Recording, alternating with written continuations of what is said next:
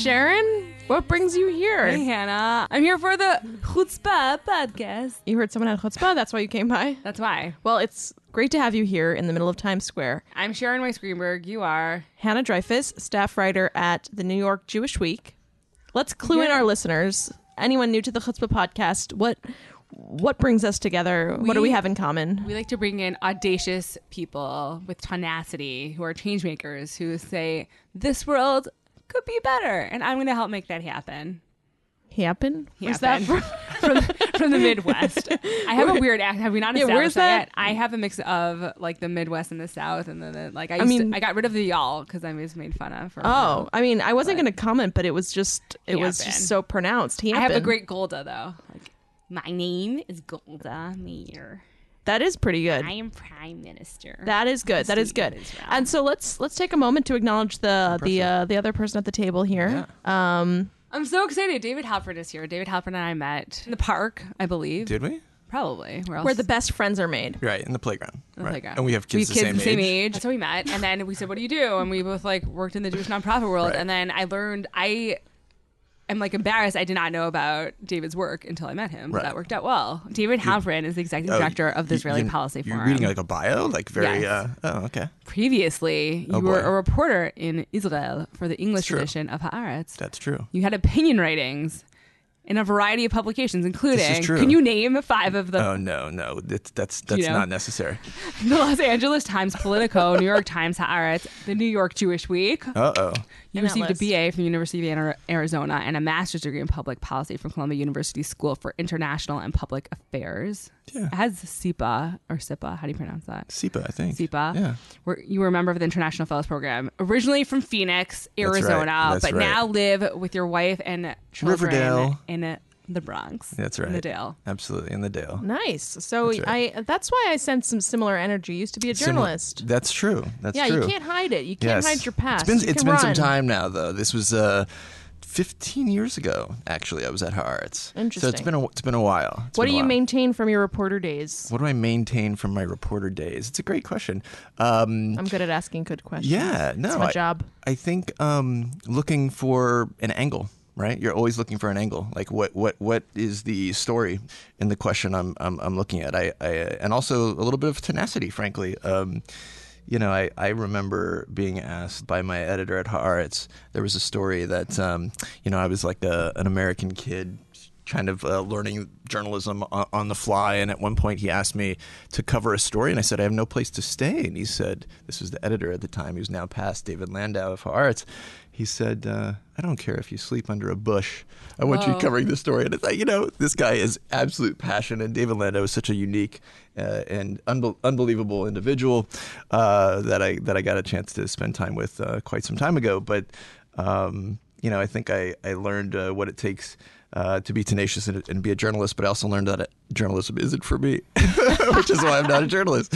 What wasn't for you about it? Just I note the difference between being the role of a journalist. Your job is to attempt to be objective or to make yourself absent from the story that you are reporting. Right.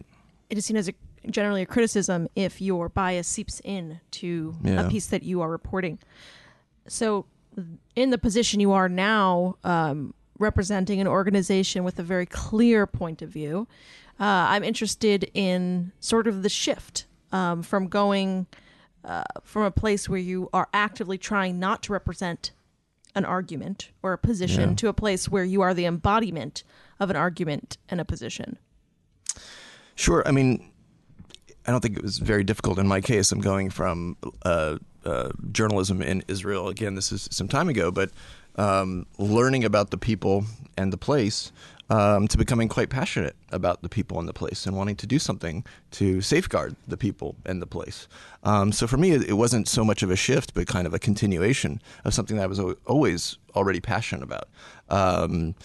When I came back to the States and was looking, do I go into the path of activism, advocacy, policy work versus journalism? Frankly, it wasn't a very difficult choice to continue working specifically on the things I'm passionate about. And so that's why I made that shift. But again, it's not much of a shift, I don't think. Wait, so how long have you been at Israel Policy Forum? So I've actually been at Israel Policy Forum for 14 years. Yeah. Wow. Yeah. Wow. For 14 years, but as the executive director for the last you look very 5, young. 6. Yeah. Everyone should know that. Yeah. David looks youthful. Yeah. Not a day over 25. We are young. All of us at the Israel Policy Forum team, actually. Yeah. What differentiates your organization from the many others vying for the voice in the field of Israel advocacy? Sure. So our organization is sort of distinctive in that it's a hybrid. It's not a classic policy organization. It's not a classic Jewish community education organization. It's a bit of both. And those are really the two fields in which we're operating, working to policymakers, policy staff in Washington by actually developing policy proposals and advocating for specific policy proposals, and then taking that content and building a bridge, so to speak, from the policy conversation to the Jewish communal conversation, and educating leaders within the Jewish community on, again, some of these pragmatic steps that we're proposing on the policy side to try to change the conversation around particularly the Israeli-Palestinian peace process into something that's much more substantive and less sloganeering. So when you joined the Israel Policy Forum, what was it about then? How was that developed, or where it is today? Actually, Israel Policy Forum, the organization, originally was created on the day of the handshake between Yitzhak Rabin and Yasser Arafat, and was actually created with the encouragement of Rabin, who sought an organization who would support the efforts that we now call the Oslo Accords. And the organization suffered alongside the peace process, if I'm going to be quite frank with you guys. During the Second Intifada and the horrific violence that we saw as a result, and really the collapse of the Oslo paradigm, the organization also didn't have the resonance of what it was sought to do when it was created in 1993. So we actually revived the organization 6 years ago, effectively from scratch. And today we're growing, and we have some phenomenal people on board, both on the lay and professional side, working with phenomenal partners in Israel and in Washington and in the Jewish community, working in a number of cities around the country, again, to bring some of this policy content into the conversation. So we have a more informed and constructive discussion around these issues, both in Washington and the Jewish community. We're really thrilled about the growth and the progress, despite, frankly, the current prospects at the moment for Israeli-Palestinian peace. And perhaps because of that, we see there's a great deal of interest in identifying what can be done rather than what can't be done. I want to know, in the past month, give me a moment where you exemplified chutzpah. And also, what do you think chutzpah means? The last month, and I exemplified chutzpah. That's interesting. Let me think about that. Well, I think in your work, you probably are up against many a person with their fair share of forwardness when it comes to opinions about something non-controversial. Look, I just came back from Israel, the West Bank, and the Gaza border. Nothing going on there, really. Yeah, quiet. So I mean, I don't know. I guess it's the nature of the work if this is chutzpah, but I think. We wanted to find out for ourselves what the situation is on the ground. So instead of talk about the situation about Gaza from here, we spent a day with the communities on the Gaza border. And as I was telling Sherrod before we started, we effectively ended up not on purpose, but literally spending the day with the communities as they were chasing fires being launched from Gaza, from the balloons and kites, to really understand and experience what they're going through and the various challenges they face, and frankly, what can be done about it. And we also spent some time, frankly, on the other side, and not merely with the Palestinian Authority leadership in Ramallah, but also really experiencing the refugee camps and experiencing the diversity of opinion on the Palestinian side, to not, frankly, speak with only those that help reinforce our positions, but to speak and experience things that challenge our perspectives, whether that's challenging our views from the classic left or challenging them from the right. I think it's critically important that we always make an effort at hearing all the range of perspectives. And so I think just in the last week, we've heard from and engaged with folks in the Gaza border, as I mentioned, the refugee camps, to the PA officials from across the spectrum in Israel, whether it's Stav Shafir from the left or Naftali Bennett from the right, just making sure that we aren't afraid to engage in a conversation with, regardless of how much they may challenge our own assumptions. What surprised you? What surprised What me? was my question? Was Sharon it? Weiss Greenberg? Oh my God, it's like we're dancing. Yeah. Okay. I guess what surprised me is I find that we are facing a genuine potential crisis and potential war along the Gaza border, that what we currently see of sort of the flaring of violence, there's an absolute risk that this could spill over into a wider scale war. And I'm concerned that there hasn't been sufficient urgency to address some of the dynamics on the ground that are contributing to that. Sorry if that's overly political. Did you actually go into Gaza? No, we did not go into Gaza. We went, in the Otef Aza, the surrounding communities, but no, we did not go into Gaza. So, question: how do you, in your work, remain hopeful and optimistic when you so frequently seem to be hitting your head against a problem that not only doesn't have a simple solution, but it's kind of the Medusa of problems? You hack one angle and somehow it grows 10 more. Right. How do you persevere in that atmosphere where there is a sense that what once was a viable potential of peace is seeming farther and farther from what is possible? Quite honestly, I think we have to be incredibly, incredibly honest about the obstacles and not, frankly, BS our way into optimism and hope and all this kind of stuff. We have to have all of that. That's nice, but we should be real about the obstacles, because if we're not real about addressing those obstacles, we're never going to overcome them. So right now, there is not going to be a deal, right? That's very, very clear. We do not have leaders on both sides that are prepared to make compromises necessary to have an actual lasting agreement. And I would strongly suggest that the current American team is not situated to be a viable mediator of a lasting conflict-ending resolution. That should be very, very obvious and clear. I'm not sure it is to some at the moment, but there's not going to be a deal now. What we focus on is how do we make tomorrow a step in the right direction? And how can we focus on specific security, specific economic, and specific political steps that are achievable, that don't require coming to an agreement on final status issues like Jerusalem and refugees and borders and settlements and all these major issues to reaching a final status agreement. But how can we talk about work permits to provide for economic development on the West Bank? How can we focus on certain security measures that should be taken, that are there to be had, or to be taken, that could preserve the idea for the future that we'd have an agreement, or preserve the idea that there could be negotiations to an agreement, but we should recognize that it's not happening now and be honest with ourselves. And that's how we keep going, is let's focus on the possible and not the maybe ideal but unrealistic. Right. Have you ever thought of transitioning back into an easier field like journalism?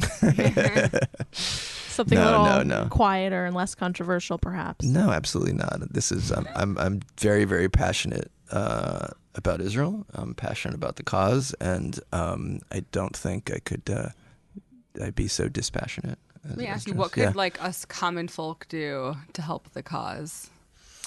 To help the cause, honestly, I think we should change the way we're talking about the challenges. Mm-hmm. The problem of this conflict is not first and foremost these final status issues I've just described. They are huge gaps between the sides, and too often when we have conversations about this issue, it devolves into like, oh, the Palestinians won't accept this, that, or the other position. We immediately go to final status. Or too often in the community we say the major obstacle is the Palestinian refusal to come to the negotiating table. I'm sure you've heard that before. And the reality is, if negotiations are started tomorrow with the Trump ultimate deal, it's going to end in failure, because neither side is ready to actually make a deal. Mm-hmm. And so instead, we should be highlighting, whether it's on our social media, educating ourselves, and sharing with others, and providing support for our policymakers to support Israel and the Palestinians taking steps in the right direction. So let's travel back to your days as a youth in Phoenix, Arizona. Oh, man. When you were just, footloose and fancy free Is that a thing? Was Footloose in Arizona? No. No, I thought that was an expression. It feels like it could be. Hold on a second. Yeah. Footloose and Fancy Free is not. Is that a thing? I'm gonna trademark that. Nobody use it. Footloose and Fancy Free is the name of my band. TBD. Take it. So sorry. Back to Phoenix. Yeah. Back to Phoenix when your days were full of nothing but sunshine and Arizona sun. In your own time no zone. worries, no thoughts of the Palestinian conflict that would take up your days as it does now. Tell us a little bit about what were you like as a child, and when did you start to really develop those chutzpah roots? So it's an interesting story. I grew up in Northwest Phoenix, so the other side of Phoenix from Scottsdale, which is pretty much what everybody, when they think of Phoenix, they think of Scottsdale. Sorry, where is that in relation to Manhattan? Can you It's far. No, Northwest Phoenix. Take a left. Yeah, exactly. Keep going. Yashar. Yeah. No, it's a predominantly, I'd say, Hispanic neighborhood. Really no Jewish community whatsoever to speak of. I was born half Jewish on the wrong side, I like to say, and was really raised Jewish by our grandparents, my brother and I. But growing up in a predominantly Hispanic neighborhood and taking off for the Jewish holidays and so forth, my friends used to say, David's not white, he's Jewish, and it was right. He was like, it was like my minority ID card that I was Jewish, and it stuck. Frankly, it became a sense that literally everybody I met, I was the first Jewish person they were ever meeting, and I was like representing the tribe in a way. Yeah, so much so that like by the time I was in 6th grade, I was giving talks on Israel and Judaism. I swear, it's true. That's crazy. Yeah, to my elementary school. And how like, did you know what to say? Like, what did you say? What did I say? Yeah. Like, they knew nothing. So, like, I would literally bring in, like, a siddur and write some Hebrew letters on the chalkboard, and the kids would be like, what is that? And I talked about Israel, and that was... Do you have Israeli family? Or very distant Israeli family. I have an Israeli wife, so I have Israeli in-laws. There you go. How did you meet your wife? We were neighbors in the dorms at Tel Aviv University. Very nice. Yeah. So what inspired your passion for Israel at a young age as a Hebrew school teacher for your 6th grade classmates? Seriously. No, honestly, it was really about identity, and it felt a very strong sense of identity. And like I said, I felt like I was responsible for how people's perception of Jewish people, because I was literally, there was no other Jewish kids like at all, right? I think my high school, there were maybe 3 of us, and 2,000 kids or something like that.